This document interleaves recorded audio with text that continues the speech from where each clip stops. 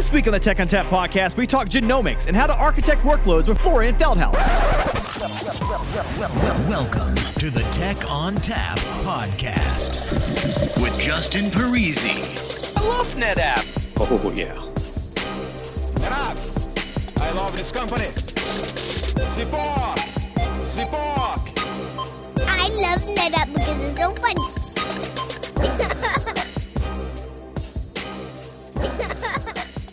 Hello and welcome to the Tech on Tap podcast. My name is Justin Parisi. I'm here in the studio with me today on the phone from Germany, Florian Feldhaus. Hi, Florian. Hello. So, Florian, for those of us who don't know you, what do you do at NetApp and how do we reach you? I'm a cloud solution architect at NetApp, specializing on data lakes, data pipelines, doing a lot of stuff with big data and helping customers build new solutions in all kinds of areas, media, genomics, and wherever people are shifting lots of data. You can reach me via Twitter, FLFeld, and via LinkedIn, and I'm happy to get in contact with you. So I invited Florian because here at the podcast, we like to invite people that know what they're talking about. So Florian definitely knows what he's talking about, and he's very detail-oriented, and we wanted to talk about general architectures, and specifically, we want to talk about architectures in genomics. But before we get into that, Florian, if you could kind of give us a rundown of what the genomic workload looks like.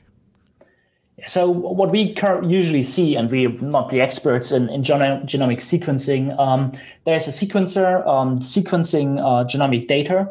They produce data which is then being stored or further analyzed, further processed. And we have different formats of data, which is then stored for optimal analysis later on. And so customers have all these sequences running on DNA. They produce FASTQ files, which have all the sequencing, the sequences. And then they do further processing of the data and try to find similarities in the DNA or try to check for a new drug, if it'll work, if it'll fix a specific issue somewhere.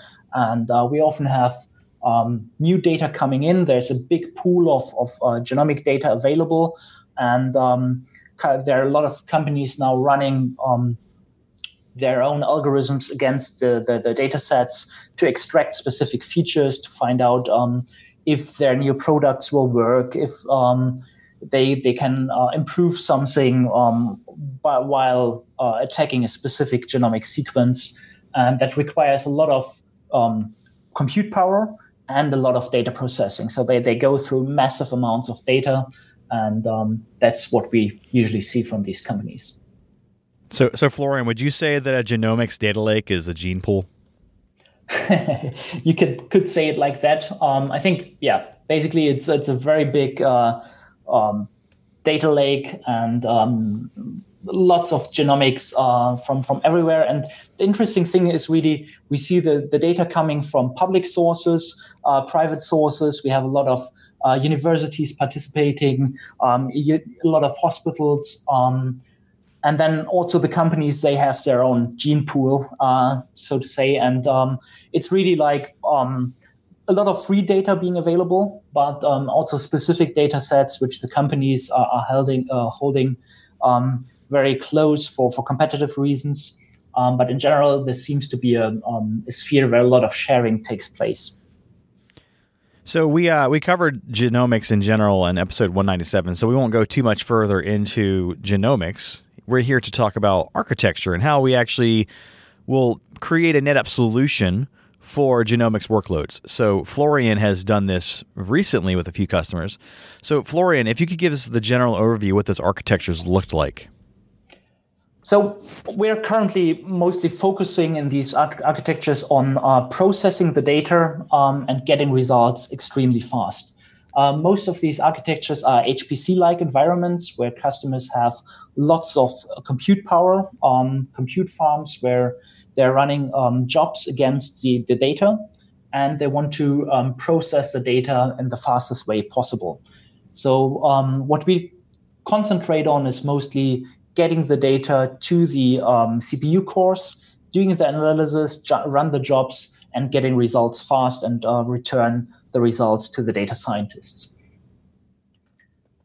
From a high-level point of view, this mostly involves getting the data into the data lake, which is coming in from sequences and from other public sources, and then making sure that you have the right data in the right place available with the highest performance, the highest throughput to the HPC infrastructure.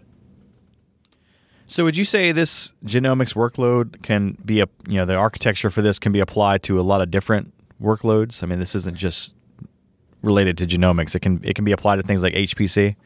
Yeah, we see a lot of HPC architectures being deployed for genomics, especially like Scratch Space and a lot of HPC concepts where how you build your data center because you really want to have very fast access, no bottlenecks in your network, and you really want to keep your CPUs or GPUs completely under load because those are expensive, and you want the results very fast.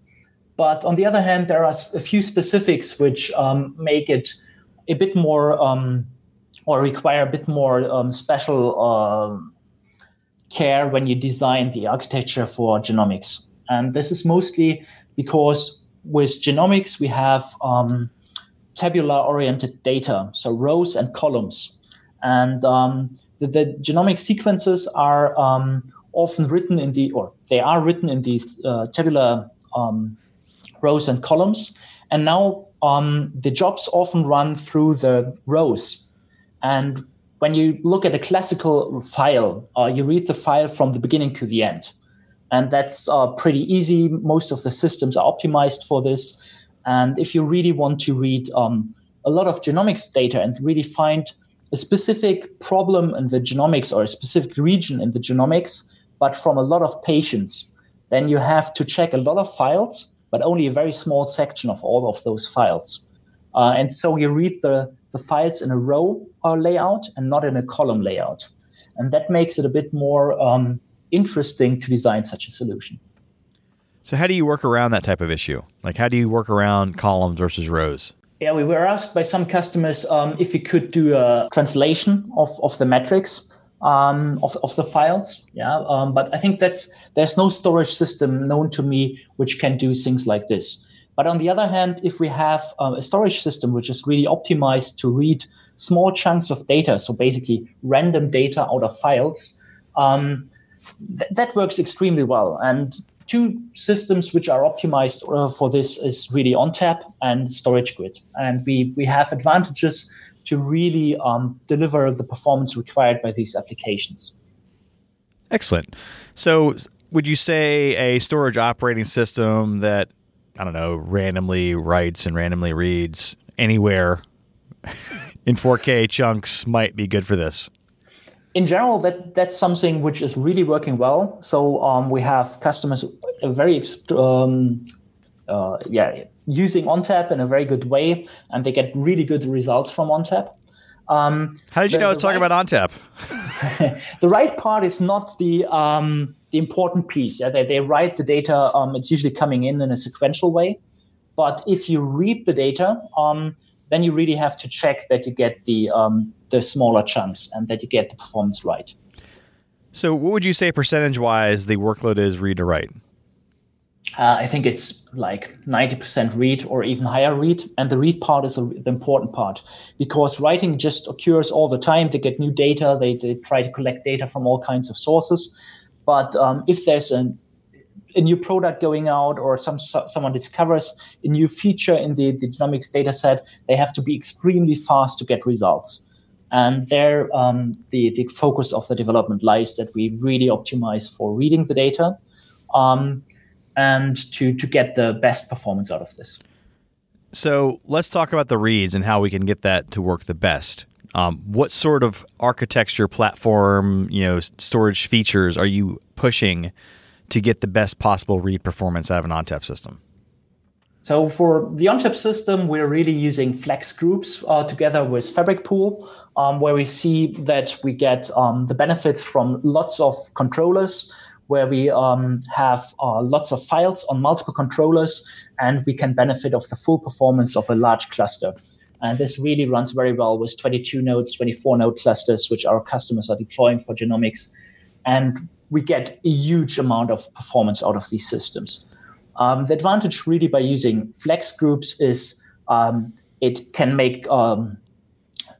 deliver the performance from every controller, from all the aggregates, all the disks, and can scale really well. The advantage really is now that we can combine this together with Fabric Pool, so we can store nearly an unlimited amount of data on this. And we have customers deploying flex groups together with Fabric Pool, where the hot data stays on the ONTAP system. The cold data is being moved to the object store, which is most of the time Storage Grid, and where we can really keep huge amount of data in access for the data scientists. So how much cold data are we talking about in these workloads, like percentage-wise? That's a bit of a problem. So sometimes we see companies and public entities like universities are keeping a lot of data just to be able to process the data. Then we have usually like 90-95% of cold data, maybe even more, because they just keep the data sets, and if they need them, they will just get them back. And they have the advantage with ONTAP that it's completely transparent to the end users. They can just operate on a petabyte data lake without caring where the data is really staying, if it is hot or cold. They just get the data, and it is being delivered in a high-performance way. So what about the hardware itself? I mean, are we using flash or are we using spinning disk? Or can either work? And if so, do I need to put any sort of caching in front of it, like flash pool? What we really need to do is we need to get the performance of the range reads or chunks out of the data in the right way. And that's where flash really helps. So for spinning disks, the best way is to really read the files from beginning to end in a column way. But as I already said, we have more like these rows where we read small pieces of data, but from a lot of files. And that's where Flash can really help, because Flash doesn't really care where in the file you read. It's really giving you the same latency all of the time, and it's always low latency.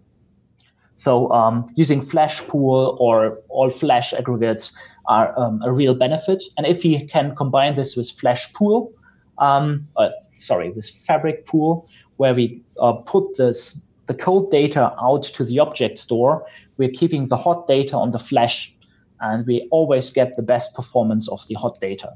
So that works extremely well, and it's a use case we see in many similar applications where you have hot data, you do AI or data extraction from your data lake, and you need the hot data to be available very fast. That's where AFF and Fabric Pool really shines. Yeah, and with Fabric Pool, what you can do is actually leverage AFF as if it were a cache, right? You don't have to buy tons of flash storage. You can use Fabric Pool to offload it to your cold data to spinning disk, and then the AFF can just simply be a 1 or 2 shelf cache, essentially. Correct. And what we really see is people starting with small AFF systems, and a lot of data being put in the data lake, in the cold storage. And they can just scale on the cold storage and on the hot storage. If they need more performance, they scale on the hot side. If they need more capacity, they usually scale on the cold side. And this makes it really easy to keep the cost under control, but also be able to scale in the performance sector by just providing more flash. So earlier you mentioned Scratch Space, and we've talked about data lakes. I'm guessing there's a difference between those two. And if there is, where does a data lake live in terms of ONTAP and NetApp feature, and where does a Scratch Space live? So for Scratch Space, we see that customers are more and more often either adopt a lot of spinning disks. So if you really need a very big Scratch Space, then you have lots of disks, or they use Flash for Scratch Space. But the thing about Scratch Space is it's usually ephemeral. So you use it for a short amount of time. You work on the data. You write a lot. You read a lot. It has to be really fast. Often it has to be low latency. And that's where the all-flash systems really shine, where you get a lot of performance out of, let's say, an AFF 300, 700, or 800. And especially with NVMe and NVMe over Fabric, you can get very, very low latency. So it's optimal for performance, for low latency, and for scratch space. On the other hand, we see that the data lake more or less keeps all the static data. Yeah, so the results or the genomics files which are being processed, and the data lake just has to be really huge. It has to be very scalable from a performance and a capacity point of view. But we don't have overrides, and we don't have changes in the data. We just get usually more data. Sometimes a bit of the data is being deleted. But in general, the data just grows because new data sets become available, and customers tend to keep the old data to be able to process a very large data sets, or to be able to query old data sets and compare them with newer data sets to verify their findings. So I guess the scratch space would be high ingest, kind of like a place where you can create data that would eventually go into the data lake, right? The data lake is where we keep stuff we care about. Scratch space, we care about it, but we don't care that much about it. If it goes away, if somehow we can always build a new one. It just would not be ideal, right? Correct. And there's the difference. Some applications require local scratch space than it is local disks, but most of the applications, they require a central scratch space, which is shared among many servers. And that's what we can achieve very, very well with NFS. Where we get a lot of performance out of the storage systems. We have central file locking. We can share this with thousands of HPC servers. That's working really well for scratch space. So are you always seeing these environments using NFS, or are they using other protocols? The thing is, we still see a lot of HPC environments using InfiniBand and really creating separate infrastructures using HPC-specific protocols and HPC file systems. But this is going down a bit because network or Ethernet is becoming more and more common. It's getting much faster, much lower latency. We get much better switching infrastructure. And more and more customers say, okay, I build a 100 gigabit infrastructure on Ethernet, and I completely get rid of all my InfiniBand, and I'm using NFS instead of HPC file systems for the scratch space and for my work directories. And they also can use user homes, group folders, put all of this on NFS, have a central storage system which can provide all of this. And Ethernet is much easier to handle than InfiniBand at the end. So we see a general trend going to Ethernet, but still there's some applications which are using InfiniBand with HPC file systems. Yeah, you mentioned InfiniBand. I'm guessing you're thinking of things like GPFS type of file systems? Correct. GPFS, Lustre, Spectrum Scale, those type of file systems. They work really well, but what we hear is they tend to be a bit on the complex side to manage. And especially if you want to concentrate on getting the results, then an ONTAP system which is just working and which may be already existing somewhere works really well. So we have some universities, they have their storage for the university applications. They are already running an ONTAP system, and they now start with more and more HPC applications. So they just reuse and expand the existing ONTAP cluster. And that's something where you really can benefit from the scalability of ONTAP. You can just add new workloads like an HPC workload. You can protect your important databases using quality of service and give the remaining performance out to the HPC environment. We touched on fabric pools, we touched on flex groups and other ONTAP pieces. What other ONTAP features are these customers using for their genomics workloads? So what we see quite often is cloning, that we see customers providing a read-write view of the data lake or of a specific analysis to another team, and they can continue to work on this without destroying anything and without the requirement to do a full copy of the data. And that's where we can work really well with flex clones, and that's what customers really like about the ONTAP system. So flex clone, that's one. Snapshots, I guess, is another, right? Yeah, snapshots, especially if you have like home folders, group folders, you're producing results, you don't want to lose them. That's something we see very often. On the data lake part, snapshots are not that important because we just create new data, but still snapshots save us from accidentally deleted data. Yeah, so it's not like with a VMware environment where you want to go back to a previous version. It's more like a protection for you that someone doesn't just delete your results or your carefully created data at some point. And given that a lot of these genomics customers are in EMEA, I would guess that GDPR comes into play. So what sort of features help us there for GDPR and data protection and security? Yes, the thing we have is quite a few of healthcare-related data sets have to be stored for a very long time. And we have to be able to provide the proof that the data cannot be deleted or cannot be tampered with. And that's something where we are using SnapLock to provide this guarantee out to the customers. It's something ONTAP can help the customers provide their compliant or realize their compliance requirements and give a guarantee which they can show to the people checking all the compliance requirements. So thinking about this, this is genomics data. Is it tracked by name of patient, or is this just like generic genomics data that we can't identify people with? I think that's something we're not told very often, and I think the people we are working with are very close sometimes, talking about what they actually have on the data part. The requirements are definitely that they have patient-related data at some points. But I think most of the genomic data sets are being anonymized. They have specific features in this, a specific metadata associated with the data sets. But I think only in specific scenarios, and there we're moving more to the hospital sector, healthcare sector, where specific genomic sequences of a specific patient are analyzed. And as soon as you have a relation between a existing person and the data set, then there's all kinds of data protection and data privacy laws you have to take care about.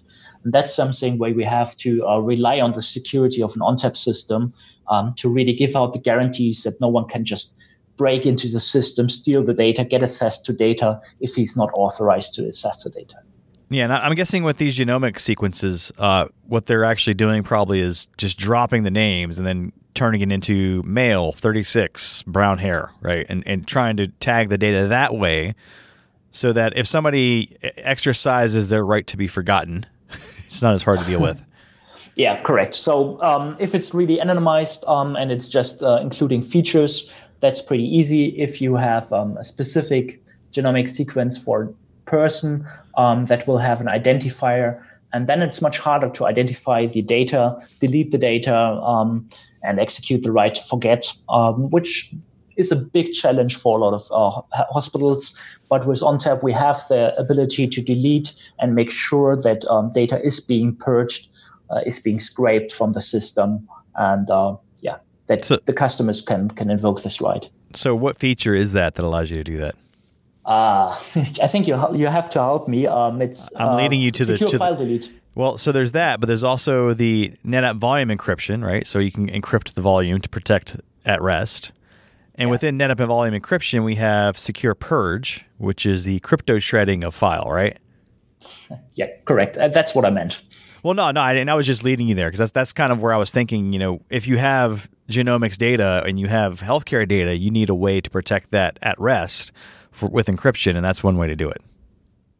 And the good thing is really NVE, NetApp Volume Encryption works with Flex groups, with Fabric Pool.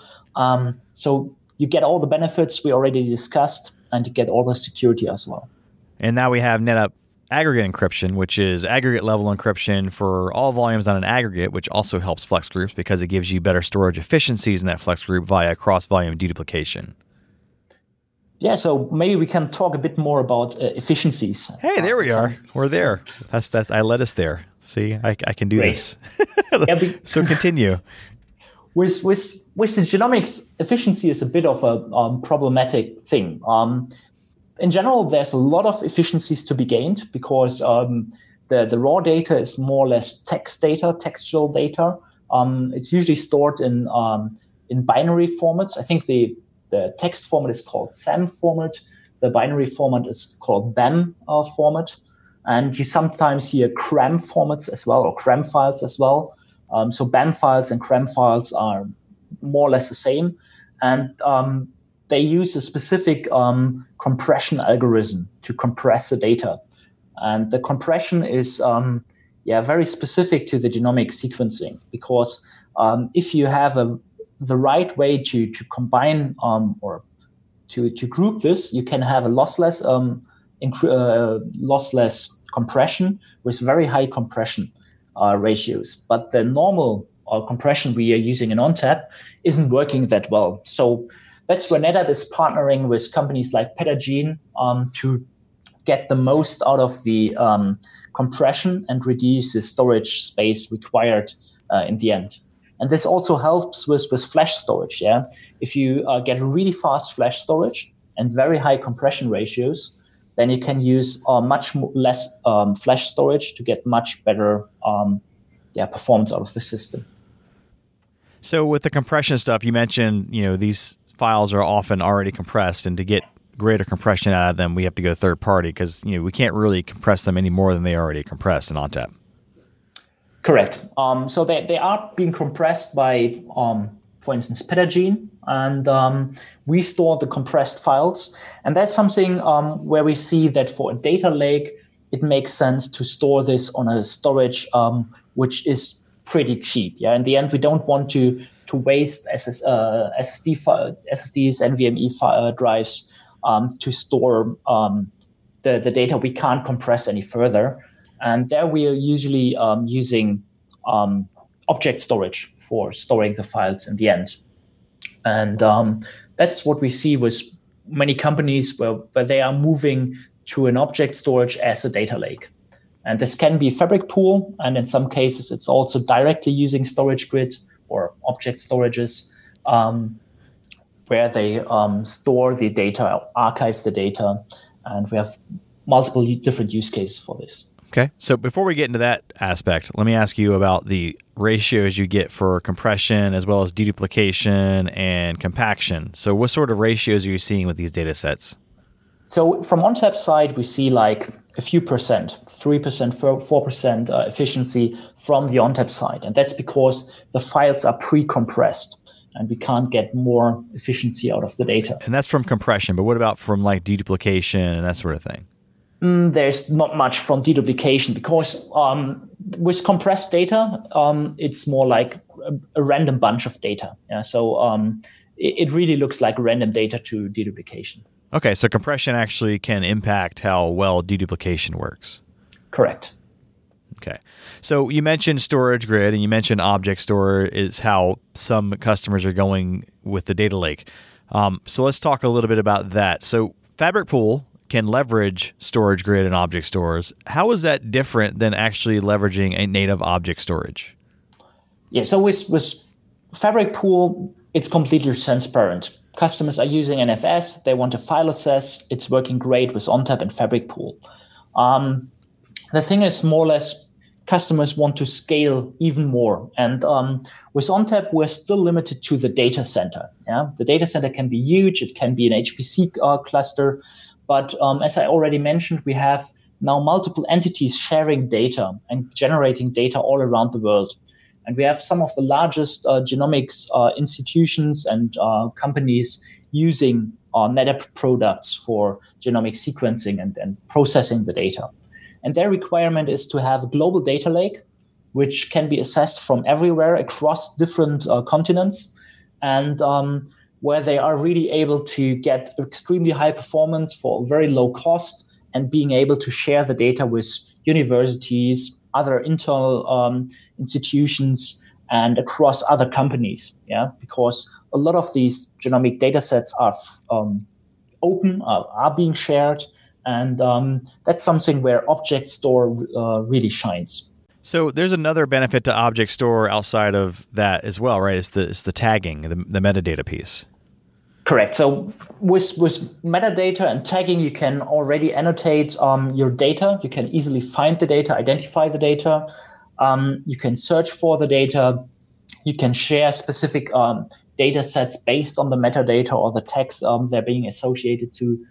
So that's giving you a lot more flexibility in managing your data, and also helps you to identify which data sets can be shared, should not be shared, belong to a specific project, or belong to a specific data set, and you can really search through your data lake.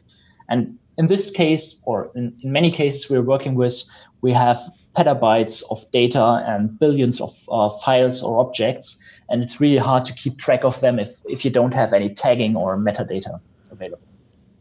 So as far as that goes, I mean, are you seeing these customers looking at the cloud at all, whether it's hybrid or public or private cloud? Yeah, that a lot of the data sets are in the cloud. There are public websites where you can download data sets. Data is being shared from multiple clouds or multiple institutions. So we see either universities or companies building out their own cloud infrastructures. Others are hosting the data on the public cloud infrastructures. And even others are just keeping it in their internal data lakes and copying to public locations on demand. But the big piece around this is the data has to be moved around. And you really need a data fabric around this to move the data. And that's something which we can really help customers with, getting the data under control, moving it from different locations, being it a public cloud, private cloud. Companies you work together with, you're working together and getting the data into mobility. So how are backups working with this? I mean, are they leveraging SnapMirror? Are they leveraging NDMP? Or are they looking at things that are new like NDAS? For the ONTAP side, we're usually using SnapMirror. We're using NDAS or looking into NDAS, where we can put the backups into the cloud, into an object store. On the other hand, we're seeing customers say, okay, the object store is already our archive, and they put all the data sets into the object store, and then just apply an SLA to the object store and say, I want to have 2 copies of this, or I want to have 1 copy on-premise and another copy in the cloud. I want to use Azure Archive or GCP or AWS Glacier. And the SLA determines where the data has to be stored, maybe also in which country the data can be stored. And then the data fabric, in this case, storage grid, takes care of placing the data according to the SLA. So as far as NDAS goes, I mean, are customers looking at that for the functionality, also for the search capabilities, right? So you're going into an object store and you now can use Elasticsearch. Would that be something they would use for, instead of having everything in an object storage, or would they use that in addition to having everything in an object storage? Yeah, I think in the end, it really depends a bit on the use case. We have most of the customers keeping their databases separately at the moment because they have so many sources of data. But if you have the ability to get everything in a central data lake, then it definitely helps to have the ability to search through the data using Elasticsearch and index the data and make sure that you have all the features of the data sets being tagged and being associated with some metadata so that you can easily find the data required by the data scientists. You mentioned Petagene as a third-party genomics partner, essentially. Do you see any other partners like ProLion? Is that something that you see out there in addition to that? The thing is, currently I'm not working too much with partners, but we definitely have a lot of partners out in the field who are helping our customers. And this really depends on the customer situation. And I think that most of the partners are really driving the projects at our customers. I think there are a lot of customers, a lot of partners who are doing most of the work, from getting the infrastructure set up, making sure that you have the search infrastructure available, that you get the data into the data lake, that you get the data movement, the complete data fabric set up, and that's where partners are really shining. And then they bring additional features like compression or indexing or searching of data into this, and especially if you want to share data with others, that's what partners really can do well. So let's talk about one of the customer stories, or maybe two of the customer stories that we have. So we can't really mention them by name, but we have two large genomics customers that you have architected for. So can you talk about those customers and what you did as far as solutions go for them? Yeah, so one customer is currently using a very large ONTAP cluster. I think they were at 24 nodes, currently at 22 nodes.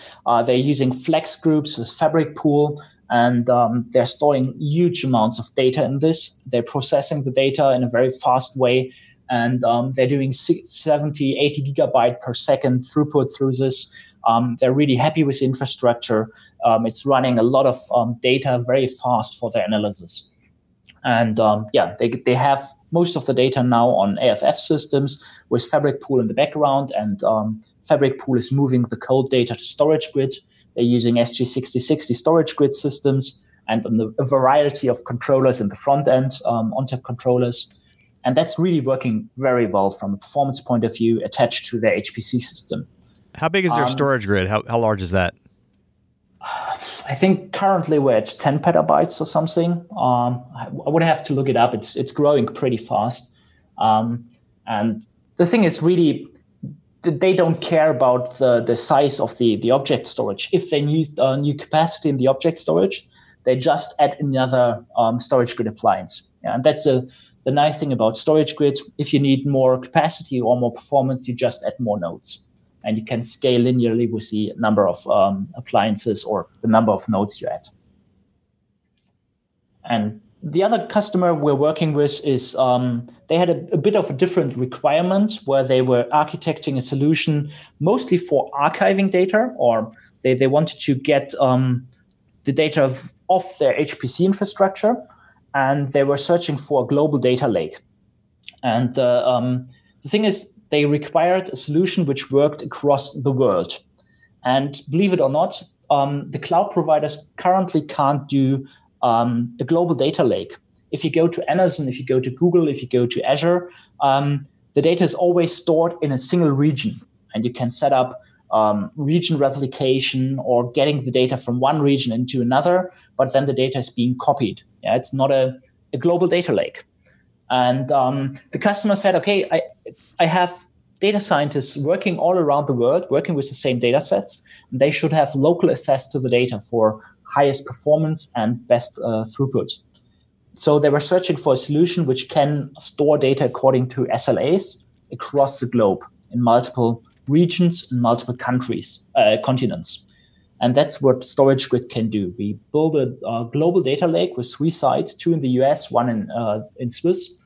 And the sites are being connected via, I think, 40 gigabit and 100 gigabit WAN connections, wide area network connections. And in tests, we were being able to saturate those links, those wide area networks. And all the data is being distributed across all sites, and then the data scientists can work locally on the data. And we're even able to reduce the cost of the data by using erasure coding. So they keep the copy, I think 3 copies for 45 days. And after the data is not being assessed actively anymore, they are doing erasure coding on the data. And instead of like three copies, they just have 1.5 copies. So in a use case like that, where they have a global distribution of data, would FlexCache also be able to be used in that situation? Yeah, the thing with FlexCache is really you can use it in a very similar way, where you have ONTAP systems distributed all around the world, and you assess the data via a FlexCache. I think FlexCache really shines if you have small data and if you have really low latency requirements.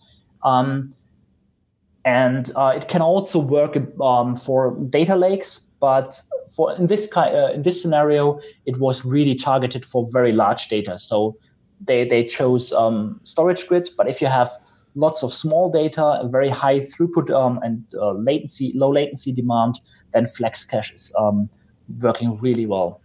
When you say big data, do you mean file sizes?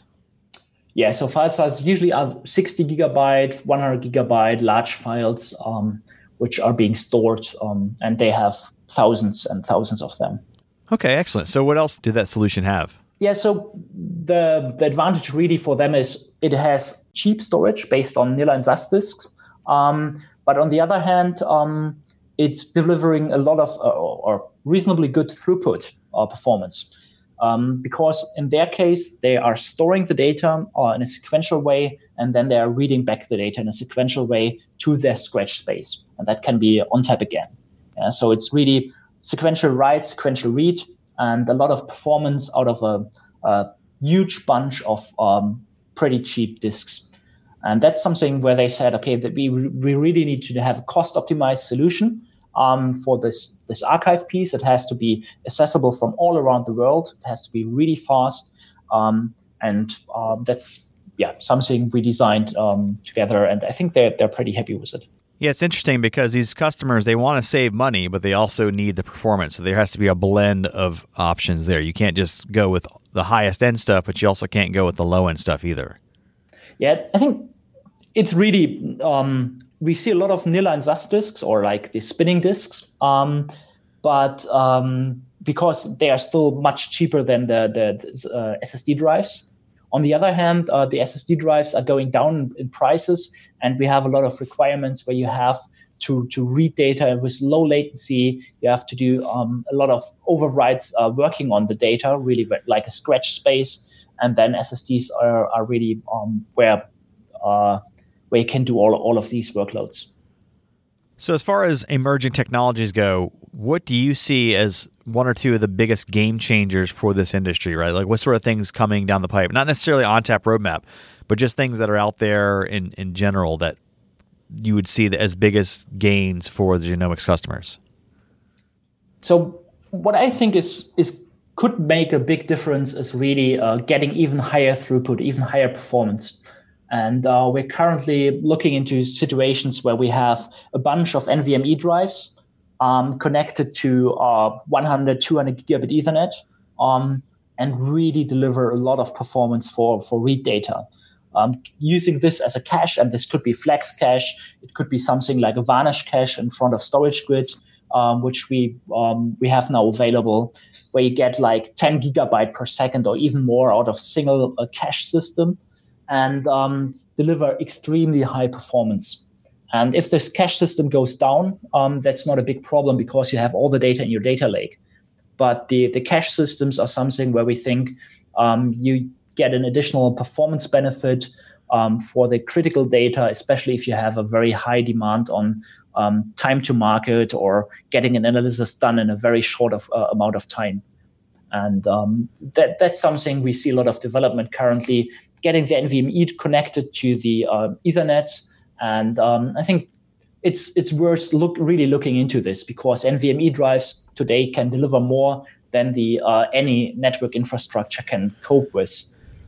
So it's really getting the performance on the net from the drives to the network to the CPUs and improving all these parts. And another thing is what we're currently seeing is application design. And that's something we're talking a lot about, where we see customers still having more monolithic application, which is processing data sequentially. And they are moving more and more to a situation where much more is parallelized and much more processes are executed in parallel. And that's something we're working very closely together with NVIDIA, where we have GPUs being able to execute thousands of processes on GPU cores in parallel. And then you need to provide all the data and you keep the GPU cores busy. So you have a really high performance to this, but your problems need to be parallelizable. Your applications need to be able to parallelize and to assess all the data in parallel. And that's something we're working together with a lot of companies, a lot of software suppliers to parallelize the work. And NVIDIA is a big partner of ours, which we're working together to do this. On the other hand, we're working with the customers to get the knowledge we have, the knowledge NVIDIA has, into them and help them solve the problems even faster. Yeah, I mean, NVIDIA provides the DGX-1 servers, and those are usually, you hear about them with AI workloads, but you also see a lot of them in the genomics space, right? Correct. Not only DGX1, also DGX2 now, and there we have even more GPU power at our hands. So we need to really make sure that we get all the data to the GPUs, and that's pushing the infrastructure quite to the limits. We're seeing also that people don't really understand what non-blocking I/O is and what it means to go through like a CPU in some cases and interrupts. And we're reviewing the basic stuff in many cases now, where we really don't want data to pass through the CPU. Yeah, we want to go it from the PCI bus, from the NVMe drives directly to the network, or from the network directly to the GPUs. We don't want to waste any cycles on processing IOs or IOs interrupts. Yeah, and that was going to be my next question. So are you seeing customers starting to kick the tires at all on things like max data, where you bring that data closer to the CPU and closer to the server? I think with genomics, we're not currently, or for the genomics data processing, we're not using max data. But when we have the databases and the feature extraction and searching and really finding information, and we may already have generated results, that's where max data really shines, where we can get very low latency access to the data. And in cases where you really have to find something in a data set, where you have to search for something, using max data and really low latency storage access is a key feature to extremely accelerate your workloads. And I think the jump from SSDs to NVMe, or from SATA drives to SSD drives, was much less than the jump from SSD drives to max data. The performance benefits are much, much better than just jumping from SATA to SSDs. There's so much benefit you get from it. I think there's a lot going on at the moment, and a lot of developments we are seeing. Sometimes it's because you have to bring so many people together from the infrastructure side, application side. The companies have to do new ways to analyze the data, working with new AI tools. That it's a lot of change going on currently, a lot of things. And I think that's a positive thing, where we can adopt new technologies, review what we have done previously, and adopt new technologies to really help getting things done. And I think especially genomic sequencing is something people really benefit in the end.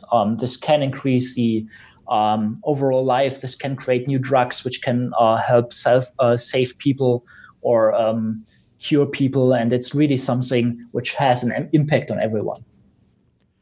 Yeah, we were talking about this on the previous Genomics podcast, and it also impacts farm, right? Like growing crops and how we actually are able to grow more crops now.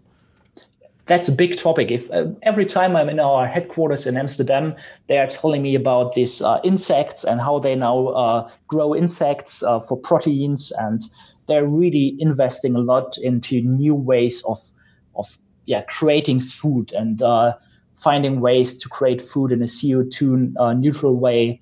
And eating insects may be something I'm not familiar with, but they are really looking into the optimal way, like breeding specific insects, which a lot of proteins, and looking at the optimal way to do this, also by genomic sequencing.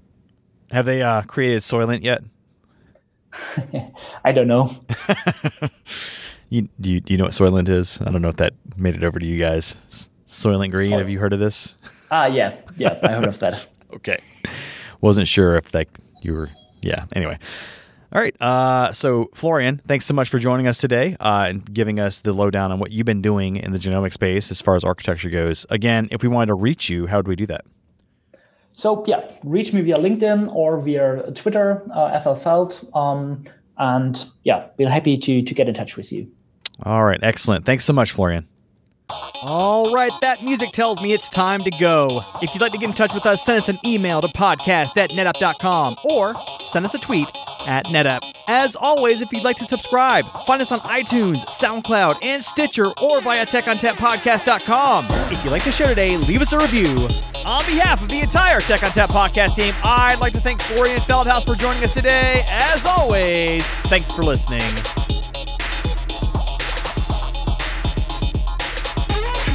Oh, yeah.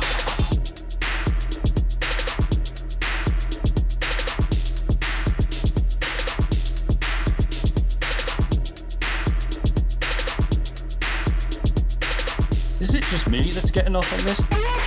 Oh, yeah.